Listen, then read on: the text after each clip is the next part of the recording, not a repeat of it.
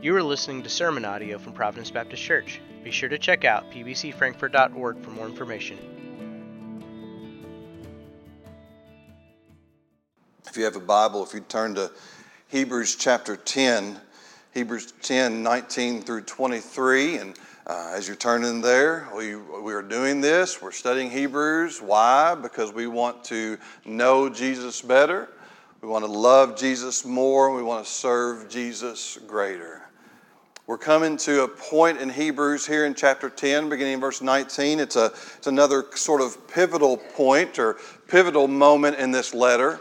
We've already had one of those. If you can recall a few weeks ago when we got into chapter 8, I talked about how that was a pivotal point in the letter to this Jewish Hebrew community, Christian community, because it was after 7 chapters of dealing with the superiority of Jesus and how he was greater than the prophets and all the priests and greater than Moses and all the heroes of the faith, that it transferred into he's greater because he's ushered in a better or greater covenant.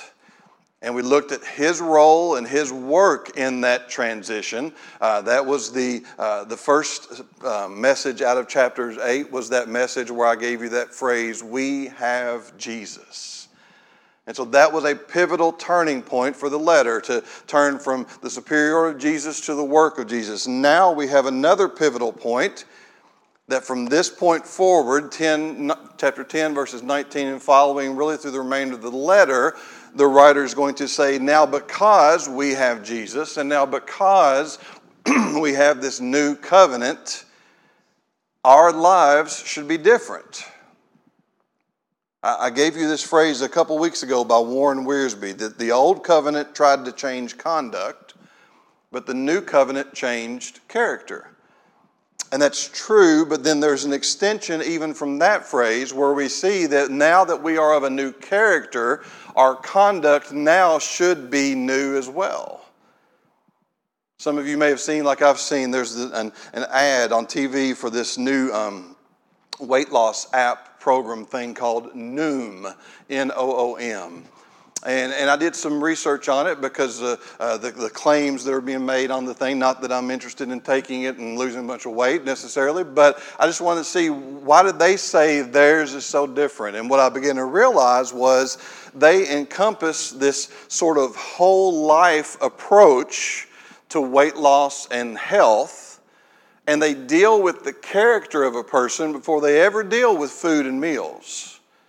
They have online counselors, they have online psychiatrists and others that can help them. And they talk about their emotional attachments to food. And they talk about big life changes or big life events that maybe have occurred that have led to really excessive weight gain. And they do all that before they ever talk about nutrition or meals or anything else, because they're intent on changing the character of the person before they then deal with changing how the person eats.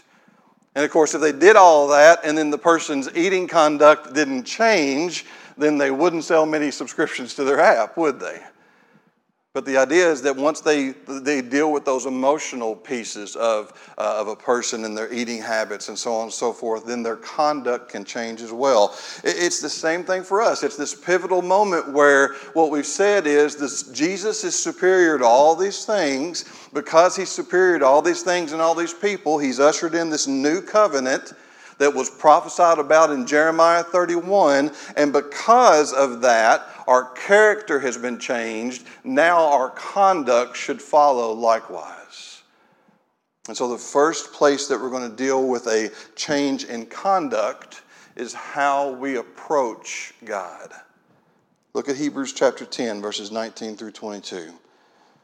He writes, therefore, brothers, since we have confidence to enter the holy places by the blood of Jesus, by the new and living way that he opened for us through the curtain, that is, through his flesh, and since we have a great priest over the house of God, let us draw near with a true heart in full assurance of faith, with our hearts sprinkled clean from an evil conscience and our bodies washed with pure water. The first point today is this, that we approach God with confidence.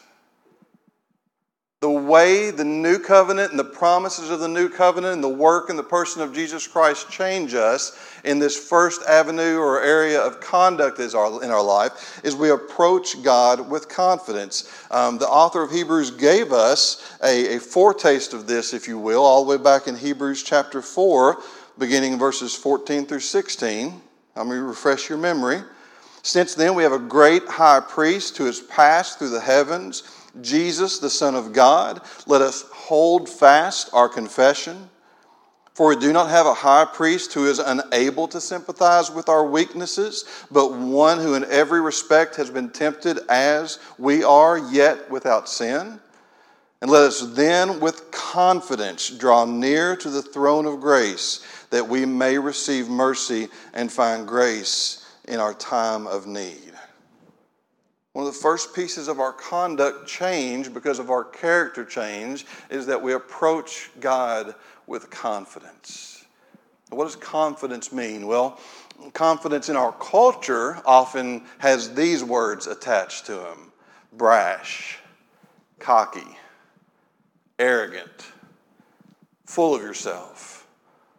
And so perhaps because that's the way our culture sometimes views those things, we have difficulty thinking about approaching God with confidence. So this is one of those places in the Scriptures where it helps us to understand what this English word that's translated confidence means.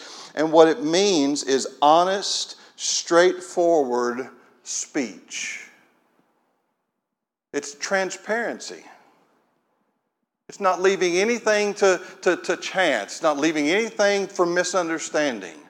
Let me give you another example of where it's used. In Mark chapter 8, one of the three places where Jesus is teaching about his impending death to the disciples. Mark 8:31, he tells them what's going to happen and what's going to take place. And in Mark 8:32, Mark records his own words this way. He says of Jesus, "And he said this plainly." Plainly there being the same word that the word confidence here is. So in other words, Jesus spoke to them plainly. He spoke to them transparently. He did not leave anything to the imagination. And so we approach with confidence plainly before God, not holding anything back. I love that we opened up with that song this morning, "Come just as you are." It's foolish to think we can approach God and somehow reserve a part or portion of our life from Him. It's foolishness. But because of Jesus, we don't have to do that anymore. We draw near with confidence. Now, some believe this action that the author in Hebrews is describing is the action of prayer. I don't think that's necessarily a wrong viewpoint. I just think it's insufficient. Because to believe that there's only one space in our lives or one place in our lives where we approach God with this confidence, with this transparency, with this open nature, to think that's limited to one space in our life is insufficient to the complete work of Christ and the presence of the Holy Spirit in our lives. Look at how it says it here again in Hebrews 10:19. "Therefore, brothers, since we have confidence to enter the holy places by the blood of Jesus, by the new and living way He opened for us through the curtain, that is, through His flesh, and since we have a great high priest over the house of God, let us draw near with a true heart in full assurance of faith." He says we are drawing into, or we are approaching, or we are coming to the holy places. What did the holy place in the tabernacle, what did the holy place in the temple represent? It was the place where the high priest went into to offer the Day of Atonement sacrifice. It was the place where the Ark of the Covenant was placed, where the mercy seat sat on the top of the Ark of the Covenant. And more so, it was the place, according to Scripture, where God would meet them. In Exodus 25, chapter 25, verses 21 and 22, as God is giving Moses these understandings of setting up the tabernacle and the importance of all these different places, he says of the Ark of the Covenant, and more specifically of the mercy seat, "There I will meet you." In other words, it symbolized God's presence. And so when the author says we enter the holy places, and he's taken great pains back in chapter 9, for example, to teach us that the holy places that Christ has entered are not places that have been made by human hands, but is the very presence of God himself. We enter those places with confidence. It can't be so compartmentalized that it's just in one segment of our life in prayer and nowhere else. Because Christ is forever in the presence of God. We are, as Paul writes in Colossians 3, seated with Christ forever in the presence of God. And so we approach God in such a way that we are forever approaching Him with confidence, with transparency, with straightforward speech, coming as we are. Paul says it this way in 1 Corinthians 6:19. He's dealing specifically here with the issue of sexual morality, but I think it's not beyond us to understand that the application of this teaching extends to all of our lives. He says, "Do you not know that your body is a temple of the Holy Spirit within you?" That means in every facet, in every moment, in every aspect of our lives, we are continually in the presence of God through the presence of the Holy Spirit, through the work and person of Jesus Christ, and therefore we approach Him with confidence, with transparency, with true, straightforward speech. That means we let Him know what our best days look like, and we let Him know what our worst days look like. That means we come to Him with moments of praise, and we come to Him with moments of extreme sadness. That we come to Him in moments where we are pretty sure we've got it all figured out, and we come to Him in moments where we have to confess to Him, I don't have a clue as to what's going on here or how you're working. We approach Him with confidence.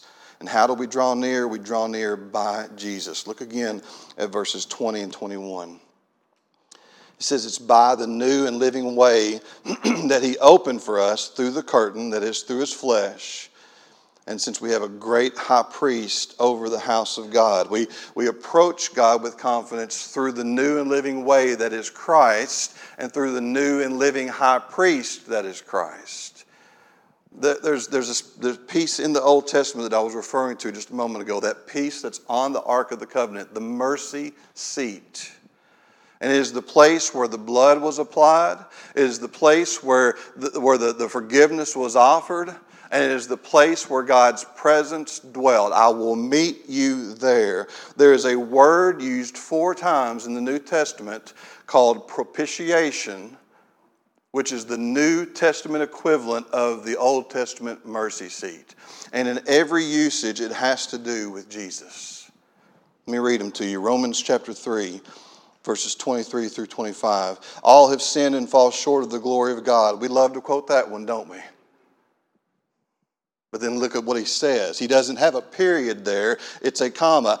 And are justified by His grace as a gift through the redemption that is in Christ Jesus, whom God put forward as a propitiation by His blood to be received by faith. In our very letter of Hebrews, back in chapter 2, he made this statement, beginning in verse 17. He had to be made like His brothers in every respect, that He might become a merciful and faithful high priest in the service of God to make propitiation for the sins of the people. In 1 John 2, 1 and 2, my little children, I'm writing these things to you so that you may not sin. But if anyone does sin, we have an advocate with the Father, Jesus Christ the righteous. He is the propitiation for our sins, and not only ours, but the sins of the whole world. And then later in 1 John chapter 4, verse 10, in this is love, not that we loved God, but that He loved us and sent His Son to be the propitiation for our sins. What does all this tell us? It tells us that Jesus is the place where we meet God. Jesus is the place where our sins are forgiven. Jesus is the place where we are made clean and new before the Lord. He is our propitiation. He is our mercy seat. And He is the way that we draw near. The language that is used here in Hebrews chapter 10, Verse 20, the new and living way. This adjective new here is only used one time in all the scriptures. And it is literally a word that is a compound word in the Greek that means freshly slain. It's a Greek word that they would have used to describe an animal that had been freshly killed. And so in using this word, what the author says is that it is as if the appropriation or the application of the death of Jesus is just as new some 30 years later for these Hebrew Christians as it was on the day of his death. That for nearly 2,000 years later, in our day of 2021, that the death of Jesus is just as fresh in its application. Not that he's being continually killed, not that he's being continually sacrificed or crucified for our sins, but the effectiveness of it is today as if he was on the cross yesterday. And that it is by that new way that we have access to God.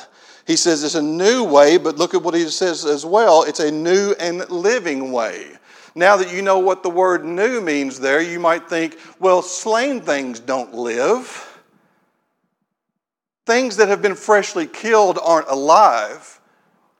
So he's pointing to the twofold composition of the work of Christ in that his effect of his death, freshly slain, is still active and appropriate, but it is not a dead way, but it is a living way because he was resurrected and lives now in the presence of God, in the very Holy of Holies, in the very heavenly temple where God resides, and he intercedes for us. The Holy Spirit works in us. It is a new, applicable, and living way. Because in Christ we have been given a resurrection power. We also draw near to him with faith. Look again at verse 22. It says, let us draw near in this confidence. Let us draw near with a true heart in full assurance of faith. Now he goes on to talk about our hearts sprinkled clean from an evil conscience, our bodies washed with pure water, all statements that signified what a priest would often go through, being prepared to offer up the atonement. And essentially what he's saying to these Hebrew Christians is, you are as clean, you are as accepted as the high priest that once used to go into the Holy of Holies for you. But he says we do this, we do it with a full assurance of faith. There are many things in this world I do not understand. I do not understand mechanical engines, be it a lawnmower, a car, or anything in between. And if you could take it and you could take it apart and you could put all the pieces out and lay them all together and say, now this goes with this and this goes with this, and Steve, you need to put it back together, I just would throw my hands up at you and walk away. I just don't think that way. I don't understand it. I don't understand text messaging. How is it that I can type in my phone all these things and hit send and it goes to your phone, traveling invisibly through the airwaves, and shows up on your phone just like it showed up on mine? I don't understand it. But those and other things, I live by faith. I get in my car and I put my foot on the brake and I hit the start button on my car and I have faith that the engine's going to turn over and I'm going to be able to put it in drive and go somewhere. In faith, I type out text messages and hit send and have faith that you're going to receive them and read them and respond to them. Unless you don't have one of those phones, which means I have to call you. I have faith in that. And truth be told, there are times I struggle with fully understanding this gospel.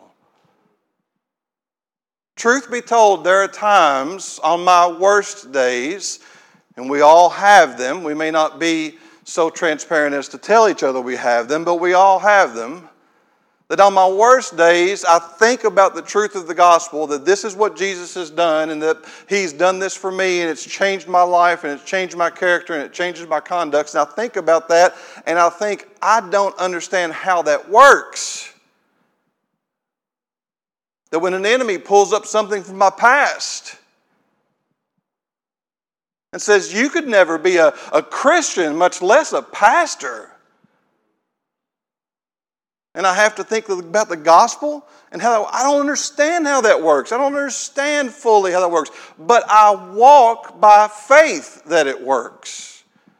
I trust that it works. I have my assurance not based on my own life, not based on my own personal conduct or righteousness, but I have my faith in that what I say I believe by faith, and it applies to me.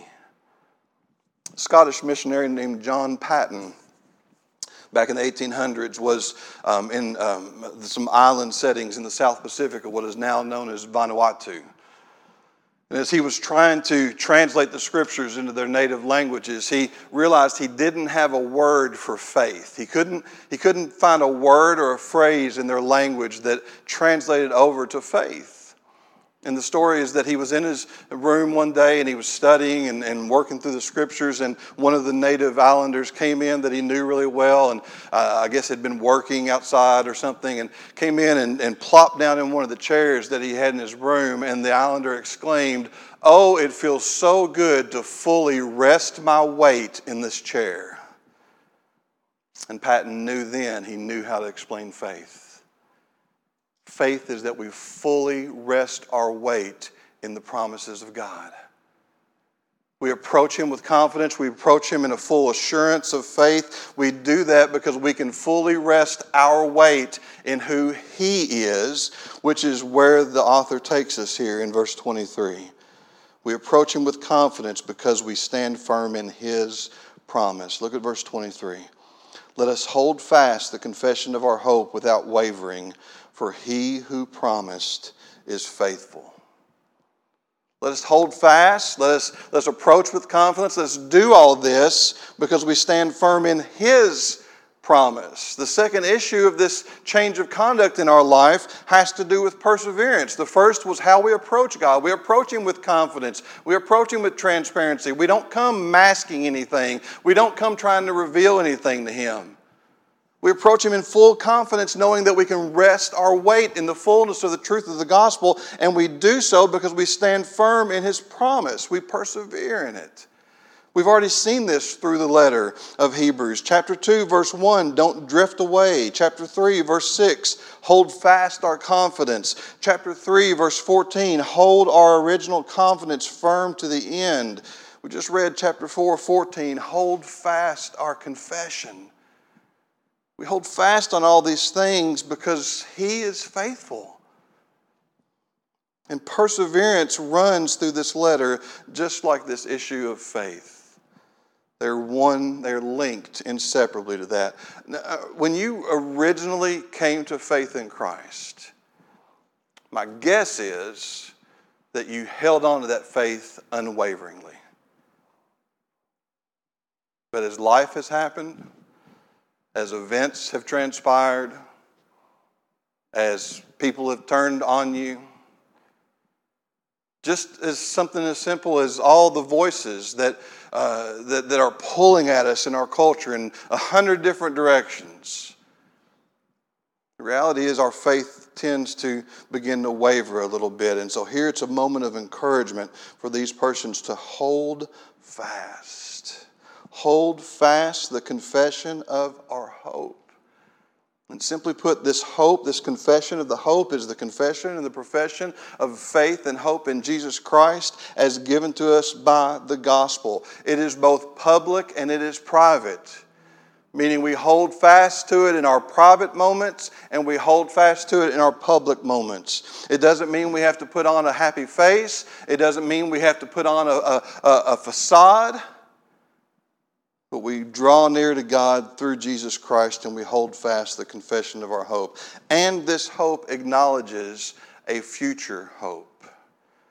When Paul is writing about the resurrection in 1 Corinthians 15, he's speaking specifically to some who were making the claim that Christ actually had not risen from the dead. And he goes into this long spiel in chapter 15 about if He hasn't risen from the dead, we're all still in our sins. If He hasn't risen from the dead, the gospel has no meaning. But he makes this statement specifically in 1 Corinthians 15:19, and he says this, if in Christ we have hope in this life only, we are of all people most to be pitied. Meaning, if your faith, my faith, if your hope, my hope, if our resting our weight in the gospel is just for this life only and does not incur a future hope, then we are living a very, very sad life. And to that future hope, I would say to us, stop falling in love with this world. Stop believing that any economic system, social system, political system has any hope for you outside of the person of Jesus Christ. Believe, let your whole weight rest in the gospel of Jesus Christ that includes with it a hope for a future that is greater than anything you and I can experience here.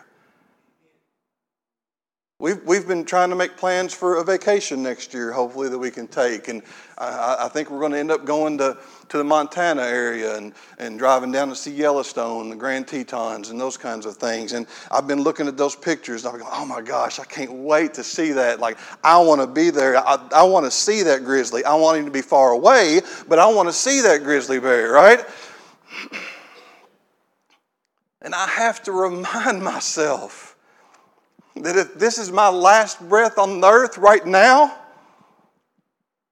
the future hope that I have is so much greater than any of those pictures could represent. That if my hope is only for this life, I need pity.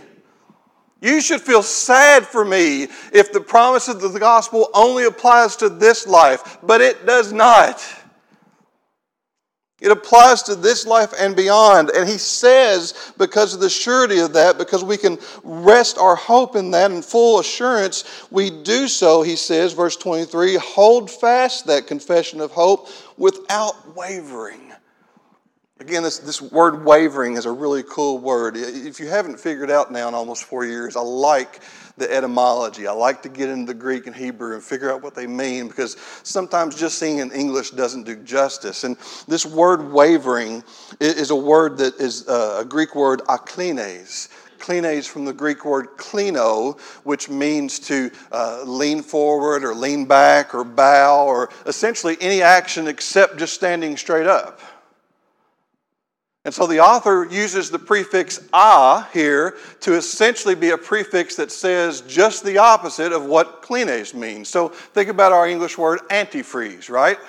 Freeze means one thing, anti means the opposite.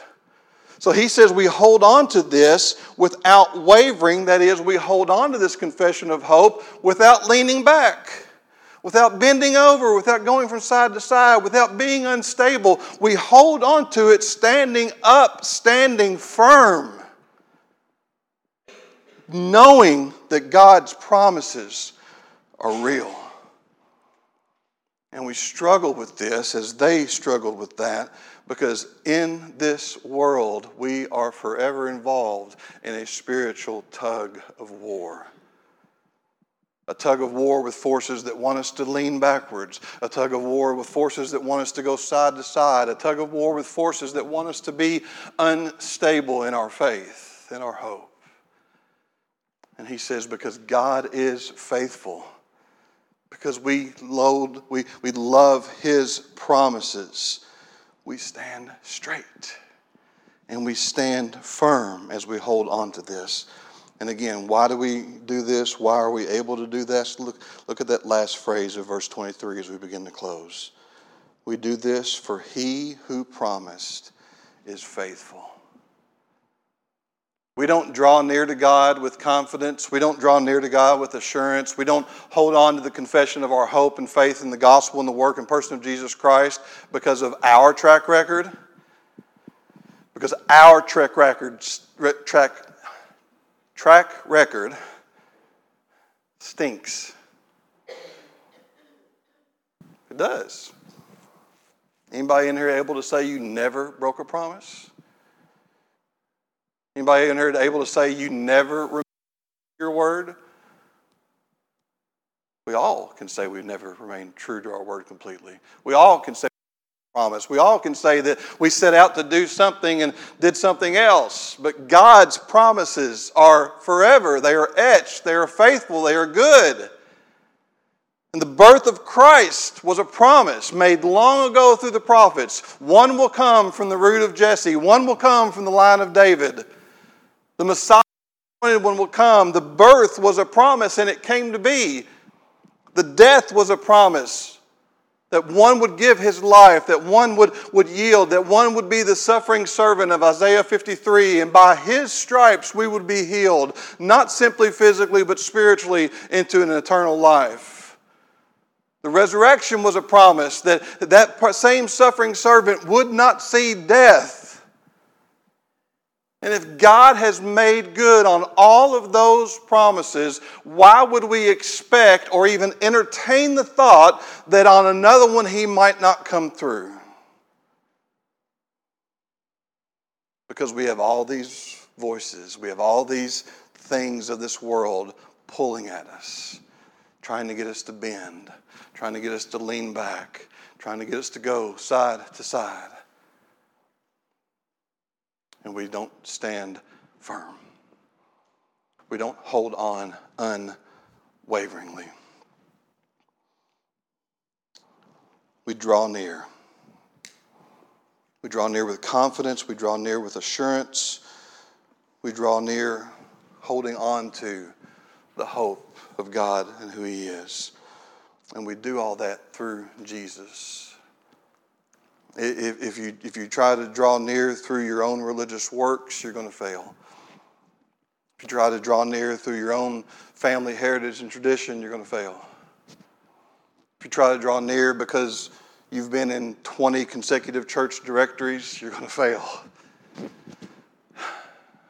But if you draw near through Jesus, if you let Him change your character and your conduct follows, and you approach Him with confidence, and you approach Him with assurance, you rest your full weight in the chair of His gospel, and you hold fast to Him because the one who promised is faithful, you will succeed. Draw near to Him in your hopes and your hurts.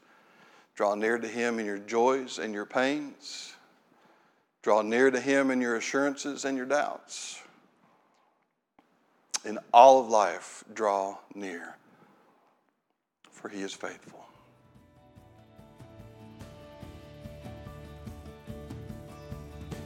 Thanks for listening. If you have any thoughts, questions, or prayer concerns, please email us at pbcfrankfurt@gmail.com.